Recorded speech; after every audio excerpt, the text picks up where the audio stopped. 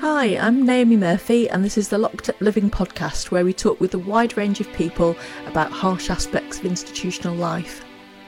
We also explore some of the ways to overcome them and to grow and develop. I'm David Jones. So join us every Wednesday morning, 6 o'clock UK time, for a fresh podcast. David Breakspear spent 4 decades trapped in the revolving doors of crisis and crime, along with everything that entailed. In 2017, he was released from his 9th and final custodial sentence, and since then he's been using his lived experience to advocate for reform. Hi, David. Nice to meet you. Thank you, David, and good afternoon. Good to see you again, David. Thanks so And much for joining us. So, David, you work for an organisation called Revolving Doors. Could you tell us a bit about the work of Revolving Doors and what your role is in the organisation? Yeah, fine. I'm a volunteer there, paid volunteer. Revolving Doors have been going since 1993. So it's our 30th this month. Funny enough, it's our 30th anniversary. So great time in speaking to me. And really, they were kind of more about research. So they were looking into the reasons why people get caught up in the revolving doors of crisis and crime. And they started to understand the importance of lived experience and the involvement of people with lived experience. And in 2000, I hope I get these dates right, in 2008, they set up their first lived experience forum. And since then, it's been the norm, if you like. My role there is I'm a member of the lived experience team, and I'm also a peer mentor there on part of the health and justice side that we do with the NHS. We speak to companies such as MOJ, probation, NHS health and justice. I suppose we speak. I suppose the best way to explain it is that revolving doors provide a platform for people with lived experience to speak truth to power. We've been involved in several projects, or I've been involved in several projects since I've been part of Revolving Doors.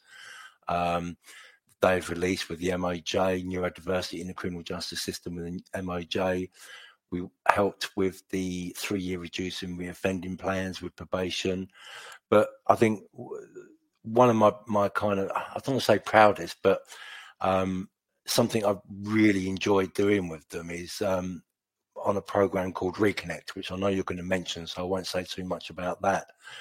But being in a position to be able to, if you like, take ownership of my experience and to use it to influence change, it's about turning all of those negatives into a positive. I really like the way you summed that up, actually, David, in terms of creating something that's purposeful and has meaning out of the experiences that you have, so that they're not kind of like just a waste of life in somehow. How did you come to get involved with them? Were they looking for people to join them, or did someone connect you with them? Yeah, it's quite a story, actually. Well, not quite a story, it's not a short story, but a friend of mine, Jermaine Davis, and I'll explain why in a minute, but he was a campaigner for changes to the criminal justice system. And me and Jermaine met on social media. And then he mentioned Revolving Doors to me. He said, have you ever heard of Revolving Doors? And so I got in contact with Revolving Doors. I spoke to Andy Williams, the involvement manager, and I loved what it was that we were discussing. I loved what they were about. I love what they do. Obviously, Jermaine already spoke to me, and I immediately said, yep, I want in. I want in, and they allowed me to join. Sadly, a year later, Jermaine took his own life. So I kind of have a bit more of an emotional attachment to Revolving Doors than I would under normal circumstances. Thank you. I'm sorry to hear that that's happened in such a way. But it was quite sad at the time. It's still sad now. I'm sorry, so upsetting at the time. One good thing that come out of it was Jermaine received a lot of dedications within some of the work we were doing. I mentioned the probation work, but we also done some work with Russell Webster on something called peer volunteers, and basically it was a guide for organisations who accept volunteers, who accept people with lived experience as volunteers, and it's basically a how-to guide, if you like, and how to get the best practices in. And he received a dedication in that as well. But whenever I do any work with Revolving Doors, I kind of feel like Jermaine's there with me. And I don't want to sound egotistical, but I kind of speak. No, I don't want to say I'll speak for him, because I don't. But I get his words in my head as well. Do you know what I mean? It's like something that he felt very strongly about was the use of language, and that's something I advocate for as well. That the system uses the right sort of language, like you mentioned in your introduction. In the email you sent to me, I thought that paragraph was fantastic, and I thought, yes, I so can't wait to speak to these. So yeah, I mean, it's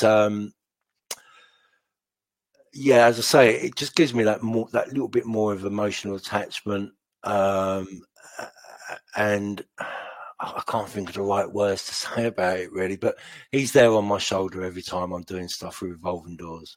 It's the best way to say it, I suppose. Thank you. So moving on to the work of Revolving Doors, and obviously your background's really relevant to this. I wondered if you could share a bit about what it's like waiting to get out of prison and know that you have nowhere to go.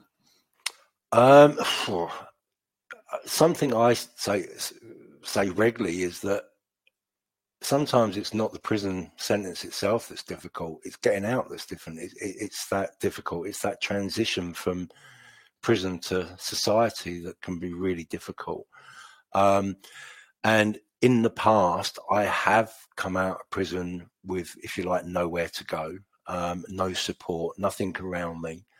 And it is difficult. It's extremely difficult, especially if you like, in prison, your intentions, you've got good intentions, you're going to turn your life around. You do all the work that you need to do in prison to change your life, and then you come out of prison and you're just dropped. And it does make that prison release less of an event than it should be. I mean, being released from prison should be an incredible event, but when you've got nothing and nowhere to go, you don't want to get out. It's as simple as that. You don't want to get out. Doesn't set people up very well, does it, for how the rest of their freedom's going to go? No, it doesn't. And of course, there's also the issue of people taking their own life shortly after coming out of prison as well, and that is because of that stress, if you like, of starting again, I suppose. And if you're doing it with no support, if you're doing it with no one around you, I mean, it's difficult as it is anyway because of the stigma and discrimination that comes from society to prison leavers. But to do it with nothing, it's so difficult, so difficult.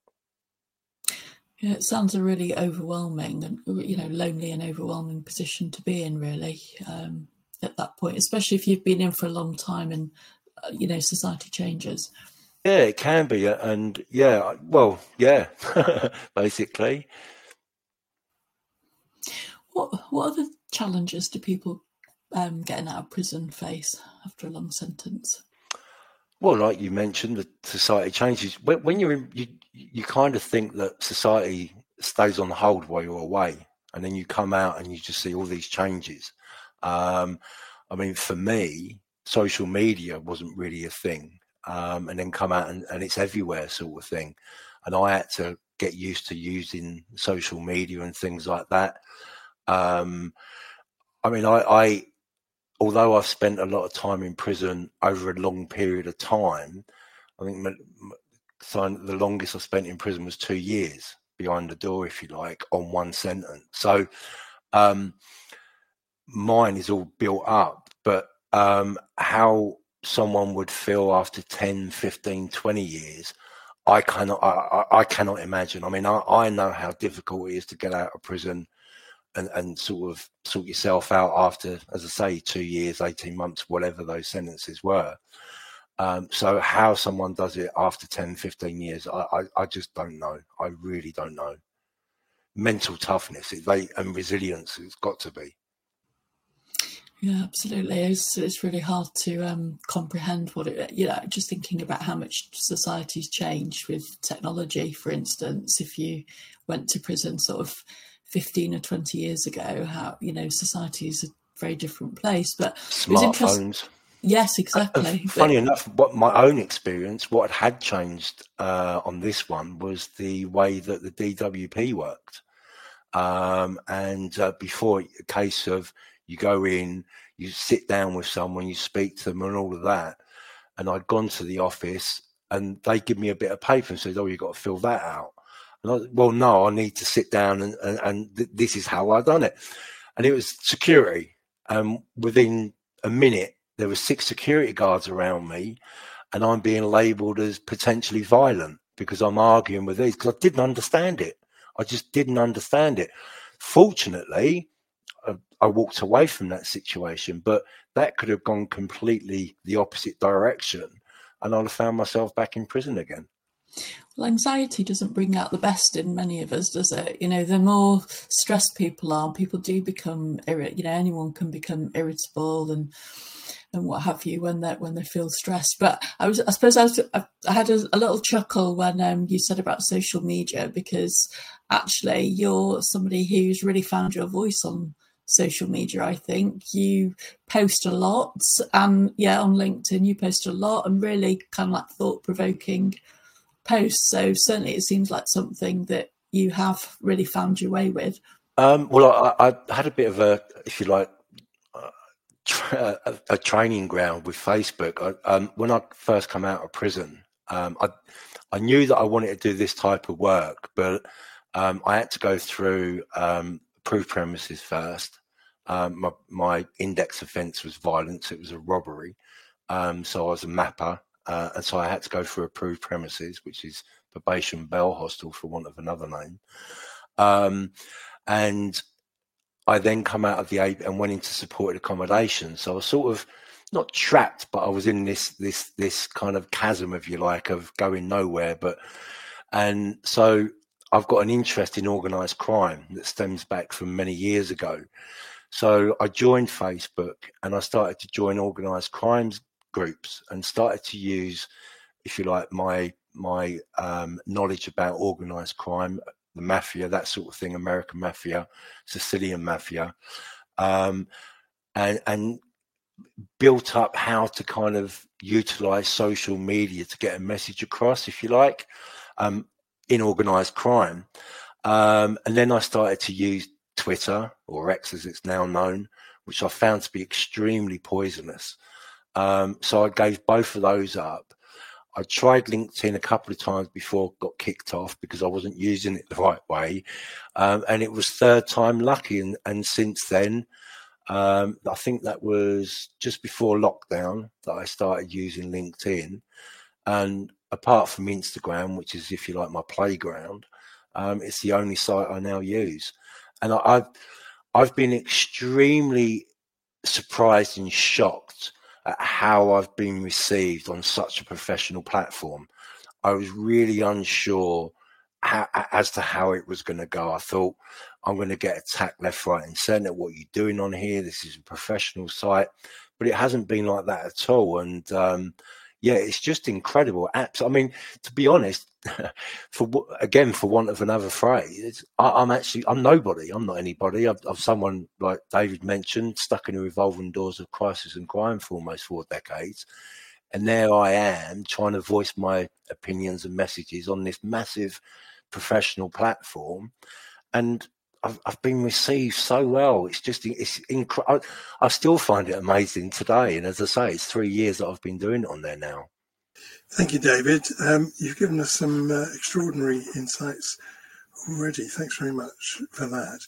But you know how sometimes when you're saying something aloud, it takes on a different meaning or a different power of meaning. So I found that when reading out the brief introduction at the beginning, and these phrases, 4 decades, that's 40 years, and your 9th custodial sentence, and it made quite an impact on me because I couldn't help thinking that must be extraordinarily disruptive to you and to your life and your relationships. Is that how you found it? Now, how have you now kind of settled into this smooth path that you found? Yeah, it has been. If you like, I spent most of my life surviving life. Couldn't hold down a job. Not very great at relationships and holding down relationships. I was committing crime. Why would someone want to be with someone that's committing crime? I had an early marriage that broke down early as well, in my 20s. My mum died in the 20s as well. So all of those sort of things really did have an impact on me kind of over the years. But I've never really had much of a high self-esteem of myself, self-worth. I didn't think of myself. I always called myself scum, and I accepted it as well. So one of the things that I did do was change the way that I spoke to myself, because I think how you speak to yourself is more important than how you speak to other people. And during my stints in prison, as I got older and more mature, I started getting involved in a lot more, if you like, citizenship work, so mentoring. I began in 2005, March 2005, with Shannon Trust, who are a charity who teach people in prison who can read, train people in prison who can read to teach people in prison who can't. And that really did start to open my eyes to the people around me, because I thought, I suppose it was right. I thought I was quite unique, not unique as in great, but unique as in my own perspective, that the life I was leading was kind of abused at a young age, excluded from school, all of that sort of stuff. And then I started to realise how common it was amongst my peers. Off the back of becoming a mentor for Shannon Trust, I then become a listener for the Samaritans. So that's kind of the same sort of thing as the mentoring, but you're kind of getting involved in people's innermost demons, if you like. And that, again, really did enhance what it was that I was already thinking. I started to learn more about myself through mentoring, through being a listener, than any offending behaviour course or therapy could ever do. And I become a better person because of it. In prison, not out here. It didn't transition out. So I kind of had 2 characters. I had a character. I was David. I was a person in prison, and I was a different person out here. And then in 2010, I was diagnosed with several disorders, personality disorders, along with being ADHD. And although at the time, it was like, when I received those diagnoses, it wasn't a case of, oh, great, this is why, this is the reason, like, these are the excuses, blah, blah, blah. I saw them as reasons. And although at that time, I suppose I wasn't ready to take in everything that I'd been told, over the time, it slowly began to sink in. Having said that, decisions I'd taken, choices I made, I found myself in 2015 with nothing. I was disengaged from my own children, my grandchildren, my family, my friends. I was on the streets, homeless, heroin, crack, amphetamine, cannabis, alcohol. I was in a bad way. And I made a choice. Did I want to carry on living like that? Or do I want a different life? To be honest, at first it was, well, do I want to live or die? And I chose to live, obviously. But I didn't want to live like that anymore. And I knew the only place that I could go to sort myself out was prison. And I committed a crime that I knew would obviously get me sent back to prison to get caught. I committed the crime, got caught, got 3 years, 9 months. And I wanted to use that time to turn my life around, to kind of take all of my experience, all of my knowledge, everything I knew about me, everything I knew who I could be in prison as well, to try and transfer that person out here. At first I was all right. I had great intentions, but then I messed up. I got involved in spice in prison, and I was 6-7 months into my sentence, and it all come crumbling down.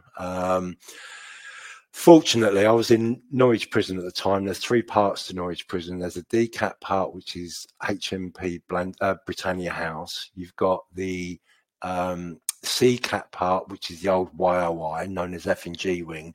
And then you had the main prison, which was the local BCAT. And I was on F&G at the time.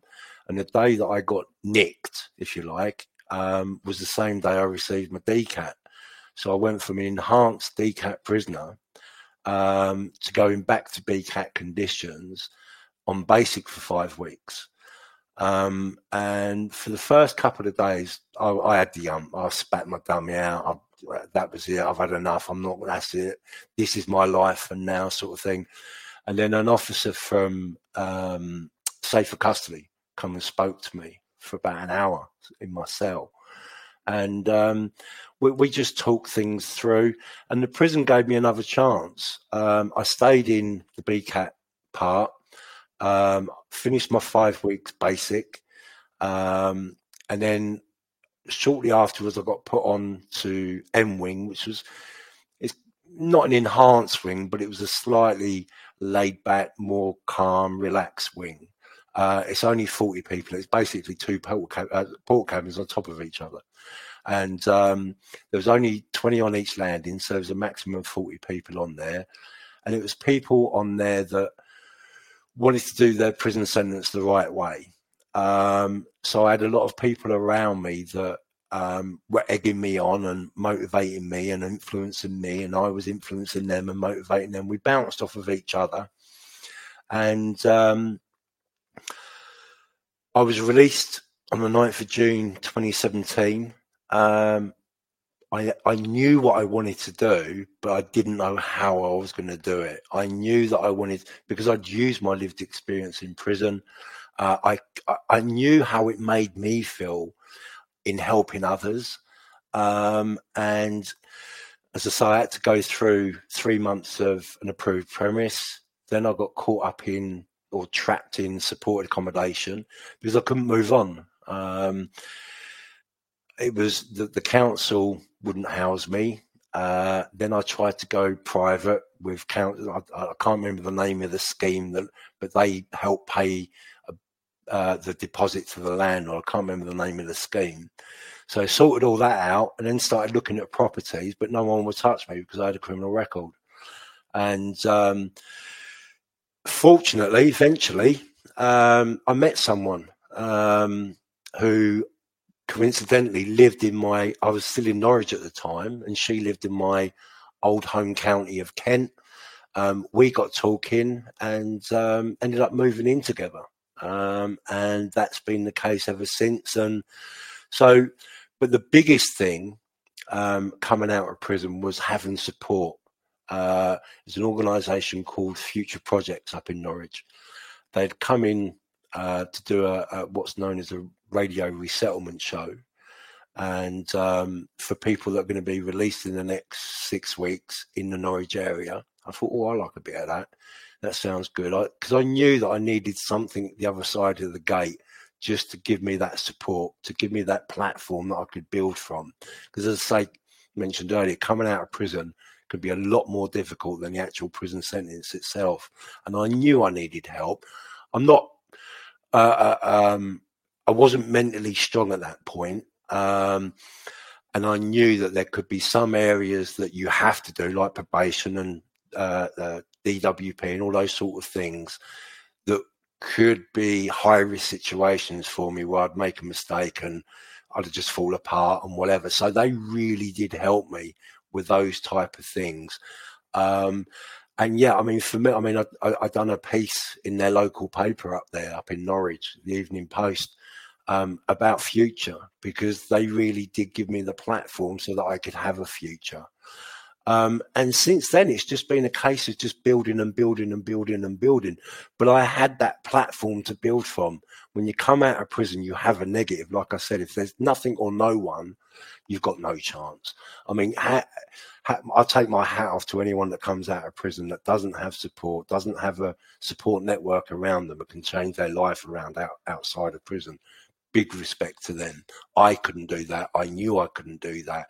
I got the support around me, and the supported accommodation I was in, the support there was great as well. So I had kind of a double-barreled form of support, and slowly pulled away from them. And now my partner, my children, my grandchildren, my close family, that's my kind of support network now, along with the guys and girls at Revolving Doors. Thank you for that very powerful description there, David. It's made me think of a lot of things. I mean, I'm very familiar, as I'm sure Naomi is, of many people who have followed a similar kind of path in prison, embarking upon these citizen projects, as you described it. So people who become very skillful in prison have opportunity to use their relationships with others and their intelligence. But the big breach comes when they're leaving prison. And that seems to be the area of great challenge. I mean, we're speaking to someone, must be over a year ago now, who, funnily enough, was also called David, who was describing a similar pattern to you, David, of being in and out. And then he made a decision, like you did. And the way that he managed it was that he joined in everything. He joined in anything that was going that he could do. I was known as David and his many coloured T-shirts, because obviously whatever roles you cover in prison, you get the T-shirt. So with the listeners, it was green. With Shannon Trust, it was red. I can't think of them all now. With Prisoner Rep, it was purple. I was Foreign National Rep. I threw myself into it, but you do. In prison, if someone's a mentor, you'll find they're not just a mentor for one thing, they're a mentor for 4 or 5 different things. And I was education on my last sentence. Well, I've been education mentor a couple of times in jail. But this last one, I spent 16 months, I think it was, as education mentor. And that was some of the most, just incredible times being a mentor. And seeing people not being able to read, then go on to kind of start studying for an access module before doing a degree. And that might sound dramatic, but that happens. Because what I found with Shannon Trust, as a Shannon Trust mentor, was it wasn't so much that people couldn't or struggled to read, it was they didn't have the confidence because of the way that they've been treated over the years and the way they felt about themselves. And once you break through that, off they go. And learning, it becomes addictive. It really does become addictive. Succeeding, achieving, it's in prison, it becomes addictive because it's a positive that doesn't exist, if you like, in prison. So once you start achieving, it's just like, I want more, I want more, I want more. And that's what I did. Excellent. So moving on, you mentioned Reconnect earlier on. Can you tell us a bit more about that? I certainly can indeed. Reconnect is a initiative from NHS Health and Justice. It's based on Lord Keith Bradley's report. Ironically, coincidentally, it's called the Bradley Report in 2009. And on the back of the Bradley Report, what was created was something known as liaison and diversion. And liaison diversions, basically, they work in police stations, they work in courts, And at the beginning, it was all about mental health. It was about ensuring that people were receiving the right mental health services, the right mental health support. And if not, they would liaise with them and introduce these other support agencies to them, and hopefully divert people away from the criminal justice system at the first instance. But obviously, it doesn't work for everybody, and you've got people in prison that have disengaged from health services for whatever reason. They might not have even engaged at all. So on the back of that, on the back of liaison and diversion, Reconnect was created. And since 2019, the NHS Health and Justice come to Revolving Doors and said, look, we've got this idea. What do you think? And from day one, Revolving Doors have been working with NHS Health and Justice on developing the Reconnect program. It's live. It went live in 2019. As I say, we've been working with them from day one on developing and continual development of Reconnect. It's now, I believe, 84% coverage of England, obviously NHS England, so they only cover England, and hoping to have 100% coverage by spring next year. And all it really is, for want of a better phrase, I like using them words, is a hand-holding service. It's about being met, people coming out of prison and having nothing. You get met in prison, someone speaks to you, so that relationship is built before someone comes out of prison, because there's nothing worse than being met at the gate by someone you don't know. So it's always good to build up that relationship before release. And it's just someone that's there with you to support you into whatever it is that you requested. I mean, it can be something as simple as signing up for a GP registration. It can be that, or it could be mental health issues that someone has. So it's just, as I say, it's that hand-holding service to support people into going into the services that they need to address their needs. And a lot of the support workers appears they're people with lived experience. And one thing that we found is that people who have gone through a Reconnect program, come out successfully the other side, are coming back into Reconnect as peer workers. And it's just I love it. I absolutely adore. I mean, I spent 2.5 years myself representing the lived experience team at the board level of NHS Health and Justice. That's now other people now cover that role, but I'm on something now called Enhanced Reconnect, which is Reconnect but enhanced. But it's for more sort of, if you like, I hate this word complex, but I can't think of a better word, but it's for more complex needs, for people that are higher risk. So you're looking at the National Security Directive, so people that have been convicted of terrorist events, incidents, and then underneath those you've got people with extremist links, and then underneath those you've got serious violence and sexual offences and things like that. Because at the end of the day, everyone has a right to have their health needs met, regardless of what someone's in prison for. We're humans, and there's no coincidence that the word humanity has human in it. But I love Reconnect. I really do. I mean, I've seen how successful it can be.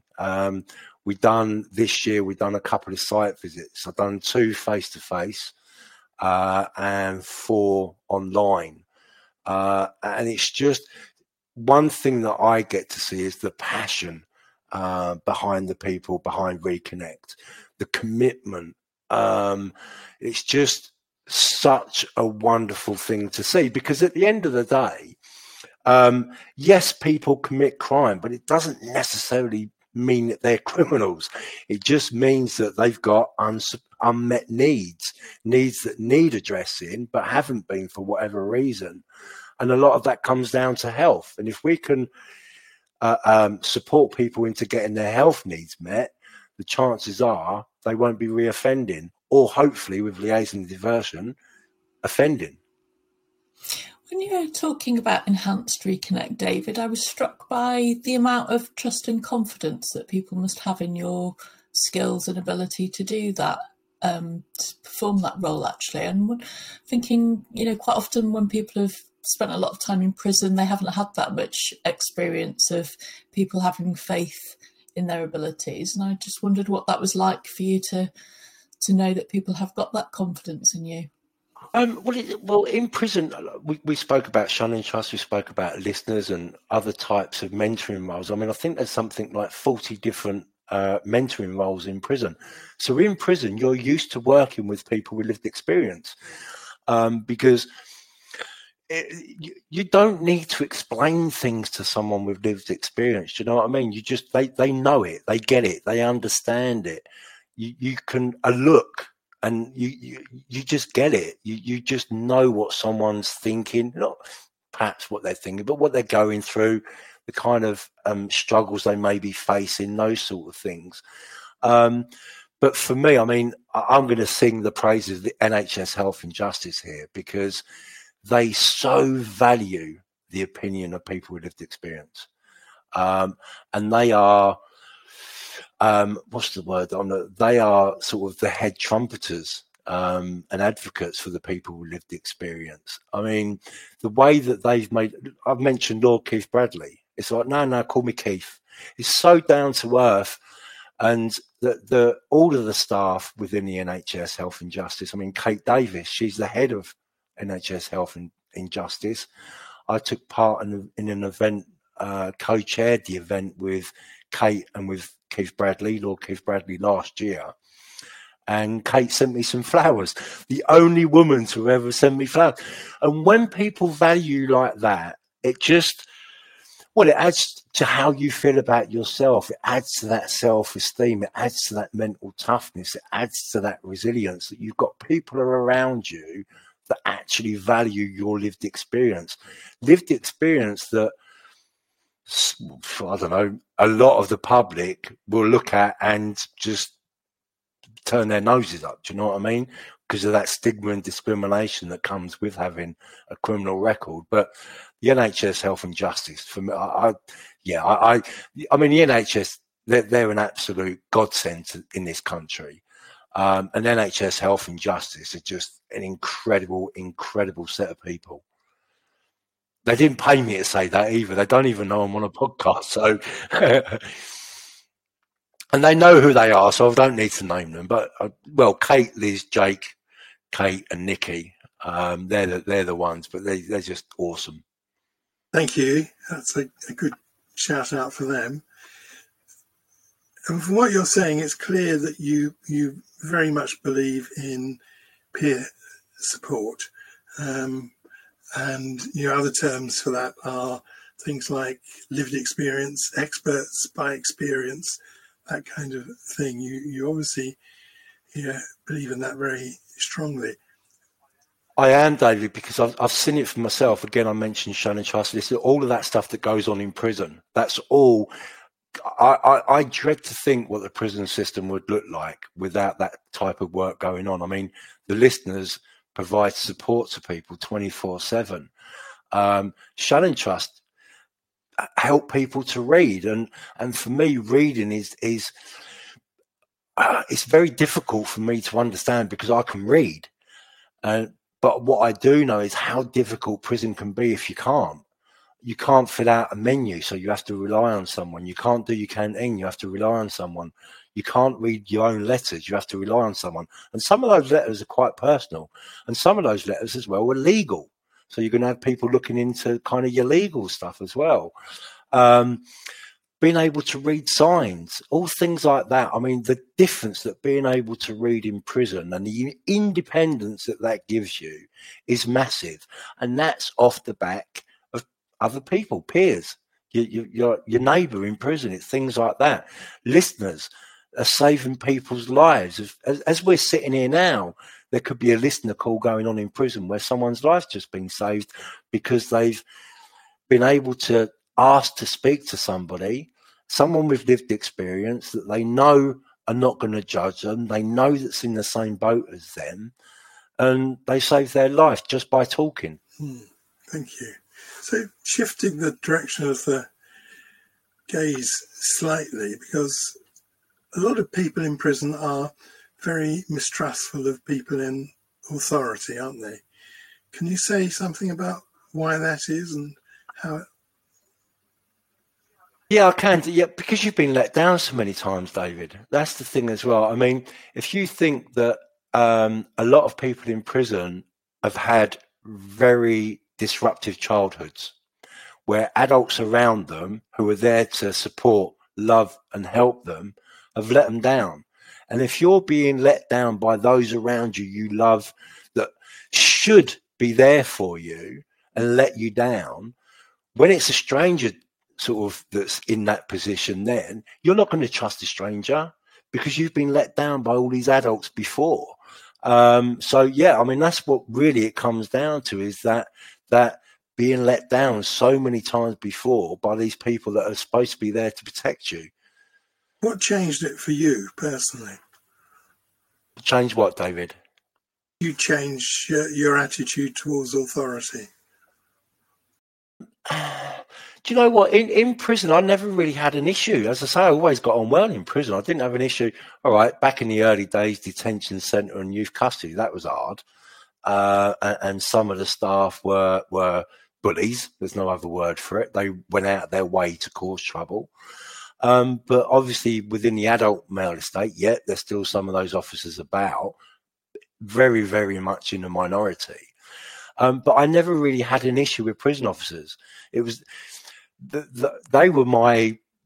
was prison become my home. It become my comfort zone. So it was out here where I did have issues with trust.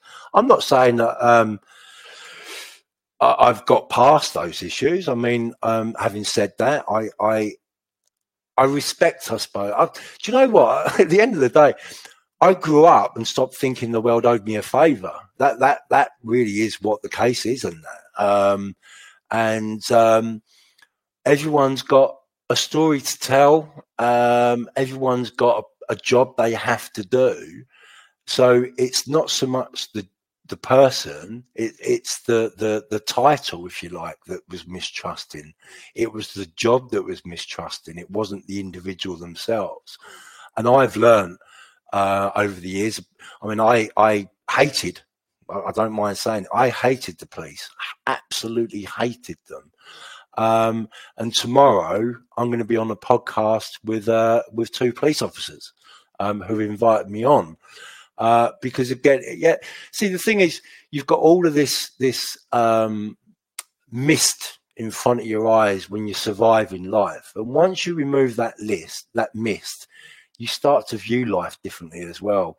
And when you start thinking better about yourself, you start thinking better about other people. It's very difficult to think good of someone when you're not good yourself, if you like, for want of a better phrase.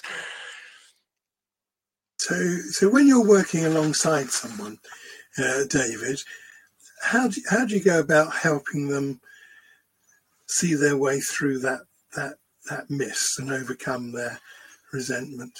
Listen, that's what it is. As a mentor, it's not about showing people what you did. It's about showing them what they can do. And you do that through talking, asking questions, the right questions.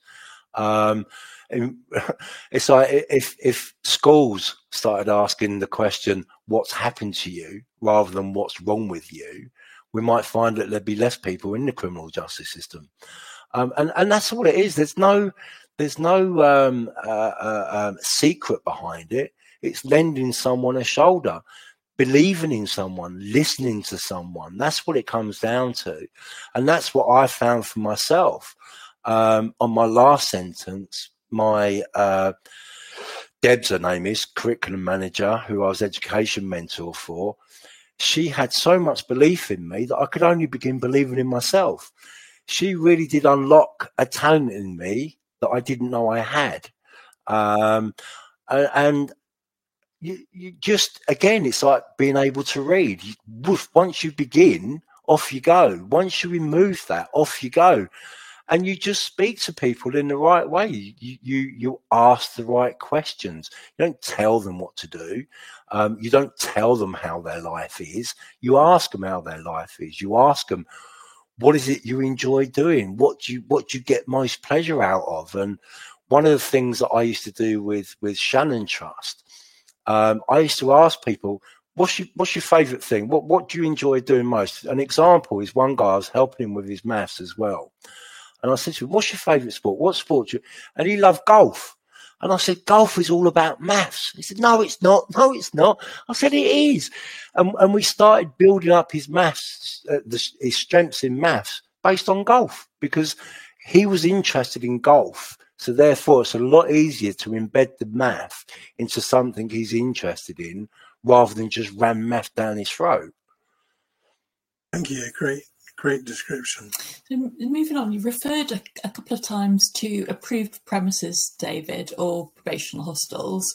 What's it like living in one? People often sound quite frightened about moving there when they're in prison. Well, I was very anti. I'd been to APs before and recalled every time because I couldn't handle them. APs, approved premises, they're mixed residents. So you've got people that were convicted of sort of sex offensive crimes in there against anybody, so women, children, whatever. And you've also got people like for violent crimes, and mixing in this small area, whereas in prison we're separated, and you're not allowed to judge, if you like. You're not allowed to kind of argue. So it's a very, very difficult situation to be in. There's a lot of restrictions placed on you as well. It's quite ironic, really, because on your license, it does, or not on everyone's license, but it states that you're not allowed to hang around with criminal friends, and yet you're in a hostel full of people that have been in prison. Do you know what I mean? It's strange, and you're kind of stuck in there as well. You have to eat in there, you sleep in there, you wash in there, everything goes on in there. So if you don't go into an AP in the right frame of mind, if you look at it as it is, the chances are you fail. You've got to think of yourself. You've got to put yourself first. You've got to be selfish. And that's what I learned. I was going against them every single time. The same with probation. I was against them all the time, working against them, not complaining. If they said it was blue, I'd say it was grey. Do you know what I mean? Really was an anti-probation, anti-AP person. And this time around, it was like, look, if I want to get my life sorted out, I've got to do it. I have to do it. There's no if, buts, or maybes about it. I have to have the right attitude in this AP, otherwise I'm going to get recalled. And obviously I didn't get recalled, so I did have the right attitude, but they are extremely, extremely difficult. It's like, again, from my experience, my own personal experience, in prison, I was on medication that I could have in possession. It's known as in possession in prison. Yet when I got to the hostel, after 2 years of prison, I'm being told that I have to hand my medication in and start going into insight. Insight means that you have to take your medication in front of them. And that, for me, it's just more control, more control, more control. It's like I had my control in prison, but I've come out and now I've got to hand my control over to you. It's being in an AP for me is just as hard, if not harder, than being in prison. Harder than being in an open prison for me, and that was where I struggled and why I kind of kept getting recalled back to prison, because I couldn't handle life in an AP. I couldn't handle, because you're out, you're free, but you're not.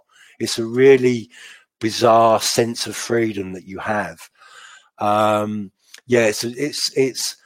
It's a completely different mindset. In my opinion, it's a completely different mindset that you have to take in there than any other thing to do in a criminal justice system. What does the system do to make these environments feel more supportive, give people a better place to land when they leave prison? Is there anything you can think of? Yeah, I mean, I understand why we have the need for APs, and especially for people that are convicted of sex offences. We don't want people like that going underground and being lost, especially if they're high risk. But yeah, for me, it's for a start. I believe that we should be separated like we are in prison, because that, as I say, that it's very difficult. You can imagine, I don't know if you can, but someone that has a history of being abused, and you're now sitting there eating your dinner with people that abuse children. It's extremely difficult when you're trying to turn your life around. You've got all this extra pressure on you to behave. And in prison, sorry to say, but if you're on general population and you know someone is a sex offender or something like that, it's a kind of duty that you have to do something violent towards them in prison. It's otherwise you'll just get tarred with the same brush. Why didn't you do anything then? What you in? Do you know what I mean? That was a sort of atmosphere that you have to kind of deal with. So when you come out of prison and you get put in an AP, and we're not separated, it's really difficult. So for me, we need to have separate ones. And I understand why they're there, because they're there to make sure that you kind of reintegrate back into society in the right way. And people do need to be reintegrated back in. If you've done 20 years in prison, come out and get put on your own in a flat, you're going to fail. Not everyone, perhaps, but the chances are you're going to fail. So I totally understand why they're there. The principle is spot on. It's the practices that they need to change. And also they need to give people, I mean, that this kind of probation becoming so risk averse that you can't breathe. Probation needs to take a little bit of a step back, if you like, but they won't. They won't, because they're too scared of anything happening. And I understand that, because it does happen. You get people, I can't remember the one, the recent lady who was raped and killed by someone that had been out of prison for a week, and he hadn't logged in with probation, all that sort of stuff. Something like that happens, they then become the face of everything. So everything then clamps down, everything shuts down under more conditions, under more restrictions. So they tar everyone with the same brush. Stop tarring everyone with the same brush. If one person does it, it doesn't mean to say that another 1,000 are going to do it. Do you know what I mean? It's treat people as individuals. Don't treat them as a high risk prisoner. Treat me, if you like, as David Breakspear, not as everything else that comes with it. But no, I haven't got all the answers for it, no. But yeah, for me, it's the practices that need to change. It's an interesting point that you make about that tend, because we do see that, don't we? That if something goes wrong, then all of a sudden the restrictions are applied in a uniform way, and we don't notice all the times that it goes right. Well, Daniel Khalif, allegedly escaped. I don't know how it's allegedly, but there you go. 40 people were moved out of Wandsworth. People's rottles were being cancelled. People DCAT, they were getting sent back from DCAT. People's compassionate leave was being cancelled. Everything gets cancelled when one person messes up.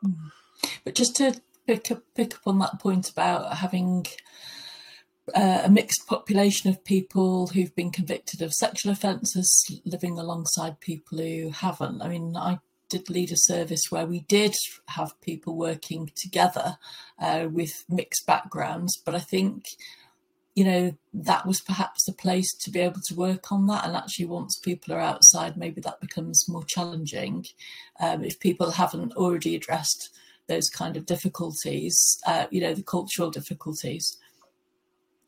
I was invited up to HMP Doncaster last year, and I was in one of I won't name too many areas, but I was in one of their work areas where all 43 prisoners, which is vulnerable prisoners, VPs, and people in prison from the from the general population work together.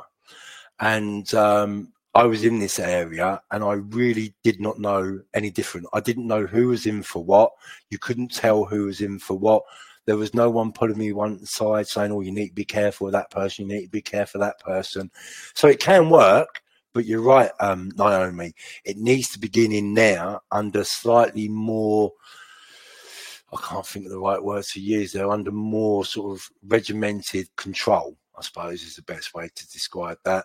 But when you come out, it's a completely different feeling. It's a completely different mindset that you have. It's like, no, we're separated. So if someone's used to that sort of situation in prison, they come out to live in an AP, they're going to find it a hell of a lot easier than someone that hasn't gone through that in prison. So, David, one of the things that you've kind of touched on was, I think you mentioned detention centres, and which made me, and you've also spoke quite passionately about maybe if we asked young people what's happened rather than what's wrong with them. Do we criminalise our young people too soon? I mean, we have the lowest stage of criminal responsibility in Europe, don't we? Yeah, 10. And yes, we do criminalise children too young. I mean, for me, the biggest area that we should focus on is the school to prison pipeline and school exclusions. Obviously, that's not to say that school exclusions primarily lead people in the criminal justice system, but it's the behaviour behind those school exclusions that do, because that behaviour gets left undressed. It gets left unmet. Children get punished rather than helped. I mean, being excluded from school, if you're a young child and you're excluded from school, you feel as if you're being excluded from society. And not only that, by being excluded from school, I think it was 2019, National Crime Agency suggested that 100% of children caught up in county lines had been excluded from school, and that school exclusion is a contributing factor to child criminal exploitation. Because if children are in school, they can't be exploited. Having said that, people now are being exploited in school to kind of get, if you like, soldiers involved in county lines. Yeah, I mean, for me, and when I was last in prison, 2017, just before I got out, the Institute of Public Policy, they estimated that at the time, I think there was 85,965 people in prison. 54,164 had been excluded from school. So it's a massive, massive problem. And once that, I mean, it's so much easier to support a child than it is to fix a broken man. It really is, because once you're in that criminal justice system, it's extremely, extremely difficult to get back out again. And everything becomes entrenched, like I was stuck in that system for years. And you'll find that people that are excluded from school who end up in prison go to prison 8, 9, 10 times, and around the age of 40, 45, like I was, until they're able to grasp life, if you like, and be able to turn their life around. It's such an important area. I mean, there's so much research available out there as well about the school to prison pipeline. Up in 2013, the University of Edinburgh, they were looking into the issues of the prisons in Scotland being overcrowded. And the director of the research turned around and said, the best way to deal with Scottish overcrowding is to stop the school to prison pipeline and school exclusions. It's such, it's in that the evidence is screaming at us. And I always, prevention's better than cure. It really is. If we can support children, now I'm not saying that every child should be in school, because school isn't for everybody. But there are so many alternative provisions now, and SEND schools and things like that. There's so much alternative provision available that children shouldn't be left to be failing. They shouldn't be left to walk the streets. They shouldn't be left to be exploited by county line gangs. Thank you, David. So you're also involved, well, you're involved with so many things. What is the Revolving Doors Neurodiversity Forum? Well, basically, the Neurodiversity Forum is a a group of 6 members with lived experience, 6 members of the lived experience team who have identified as being neurodivergent. And since October 2021, along with other companies out there that were working with the Ministry of Justice, we've also been working with the Ministry of Justice on their neurodiversity in the criminal justice system program. And basically, again, it's about speaking truth to power. It's about speaking to policy makers and decision makers. It's about letting them listen to what, for me, what wasn't there. I mean, I can't help them into what was there because we didn't have anything around neurodiversity. So it's about what was missing in my life, those sort of things. And some of the stuff that's gone on, I mean, on the back of the neurodiversity in the criminal justice system report, you've now got neurodiversity support managers in prisons. And on the back of neurodiversity support managers in prisons, they've now got people in prison becoming neurodiversity champions. So you've got, again, it's like Shannon Trust, listeners, St. Giles, peer advisors, that sort of thing. It's people with lived experience in prison banging the drum now for people with neurodiversity. And we're starting to see changes. I mean, you've got HMP Park, which has a neurodiversity wing. You've got Pentonville now, which has a neurodiversity landing. It needs to be expanded and expanded so it's a national thing, not just a local thing. That's one of the biggest issues in the criminal justice system for me. Things happen in silos. If something's good going on in Cornwall, it should be just as good going on up in Newcastle. Yes, there are differences between the two counties, and those should be brought into it, but that's down to those individual counties to bring into it. There's no reason why we can't have a national policy, though. Thank you. So we're getting towards the end of our conversation, David. So, I mean, you said so many interesting things, but what struck me was that we've mentioned that the age of criminal responsibility is 10, and you've mentioned several times about hitting a stage in life. I'm not quite sure whether you meant around 30 or around 40, where you grew up. And I agree with that. I think we greatly underestimate the rate. No, we overestimate the rate at which we grow up. Yeah, I think I think in the criminal justice system, in the male estate, for people who are caught up in the criminal justice system, the age of maturity is 29. I can't remember where that research has come from. It may be the MOJ themselves that have stipulated that, but I know it's it could even be higher than that. But yeah, but then the reasons for that is because of everything that's gone on before, excluded from school, care experience. I mean, there's so many different reasons why someone doesn't mature until later on in life. And I'm one of those people. You kind of learn from your own experiences. You start learning from your own lessons. And again, it doesn't happen with everyone. But I was quite fortunate that although I was kicked out of school, I still love to learn. I think it was Mark. Yeah, it was Mark Twain who said, "I didn't let school interfere with my education," and I very much resonate with that. In prison, learning, education, because that's what it's about. Prison, it's a learning and an education environment. You're learning something every day, and the more that you can sort of absorb that and then start to use it in your own mind for yourself, then that's when you start to turn your life around. That's when you start to grow up. That's when you start to see things from a different lens. And you start to realise, hold on a minute, this life ain't much of a life really going in and out of prison. I think it's time I changed. But that's why we need to grab people early, because once someone's caught up in that system, that doesn't happen until someone's 30, 35, 40. We need to make sure that as a child, they don't end up in the criminal justice system. You've had a pretty difficult life, really. and you work now with people who've also been through very difficult and challenging times.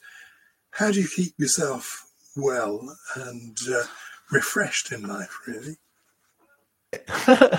By doing it. Do you know, there's no better feeling than giving back. I spent so long taking that once I began to give back, I started feeling better about myself. So again, that's what it comes down to. When it's about self-care, it's what I do. That's where I get that motivation, that passion, that will to live, if you like, by what I do. Having said that, I do take time for myself. I relax. I chill out. I have other people that I can offload to. Debriefing is something that's extremely important. I'm recently past training to become a lived experience influencer for the National Suicide Prevention Alliance. So we debrief a lot after that. They also provide support as well. It's Revolving Doors, Samaritans, who I'm a member of their lived experience team, National Suicide Prevention Alliance. They do so well because of the support that they give to the people that volunteer for them. If it wasn't for that support, people wouldn't be able to do the jobs that it is that they do for them. Support. As you were talking, David, you made me think of how often it seems like people in prison have felt very much excluded from society and not parts of, and given the message that they don't belong, which starts perhaps with, how they're treated in their families quite often, but also the exclusion from the school system. And as you were talking, you just had this real sense of how included you are within society in very many ways, and you've made sure that as part of that, you also play a role contributing something that's really valuable to society. But that belonging really comes through from how you speak about what you do. Yeah, you do. I mean, sexually abused, kicked out of class, suspended, excluded from a pupil referral unit, then put into care of the local authority, just excluded. And then when you're in prison, in the eyes of most society, prison exists outside of society. When it doesn't, it's very much in society. And I do feel very much part of society. But one of the best bits of advice I ever received was don't apologise for having a voice and don't apologise for having lived experience. And as much as I do feel included, I don't think anyone will now be able to kind of push me back out again by beating me up with the stigma discrimination stuff. I don't feel as much. Well, no, I don't really feel any stigma discrimination these days. I'm proud of having lived experience. I'm not proud of the things I did, and I apologise to any victims over my life that have been created, but I'm proud of having lived experience, and I'm proud of having a voice, and I am so thankful to people like yourselves, Revolving Doors, the NHS, whoever, for providing a platform for people with lived experience. Because something I do say is that, great, I've got the voice, great, I've got lived experience, but if I didn't have a platform, I'd be speaking to a brick wall. So as much as people sometimes are so grateful you come here, so thankful for you to use your lived experience, I'm just as grateful for the platform, because it's these platforms where people will listen, and hopefully we can begin to change the way people think. For real change to happen, you first have to change the way people think. For coming on and sharing your story, David. Really Thank you. Thank you, David, and thank you, Naomi. Brilliant, loved it.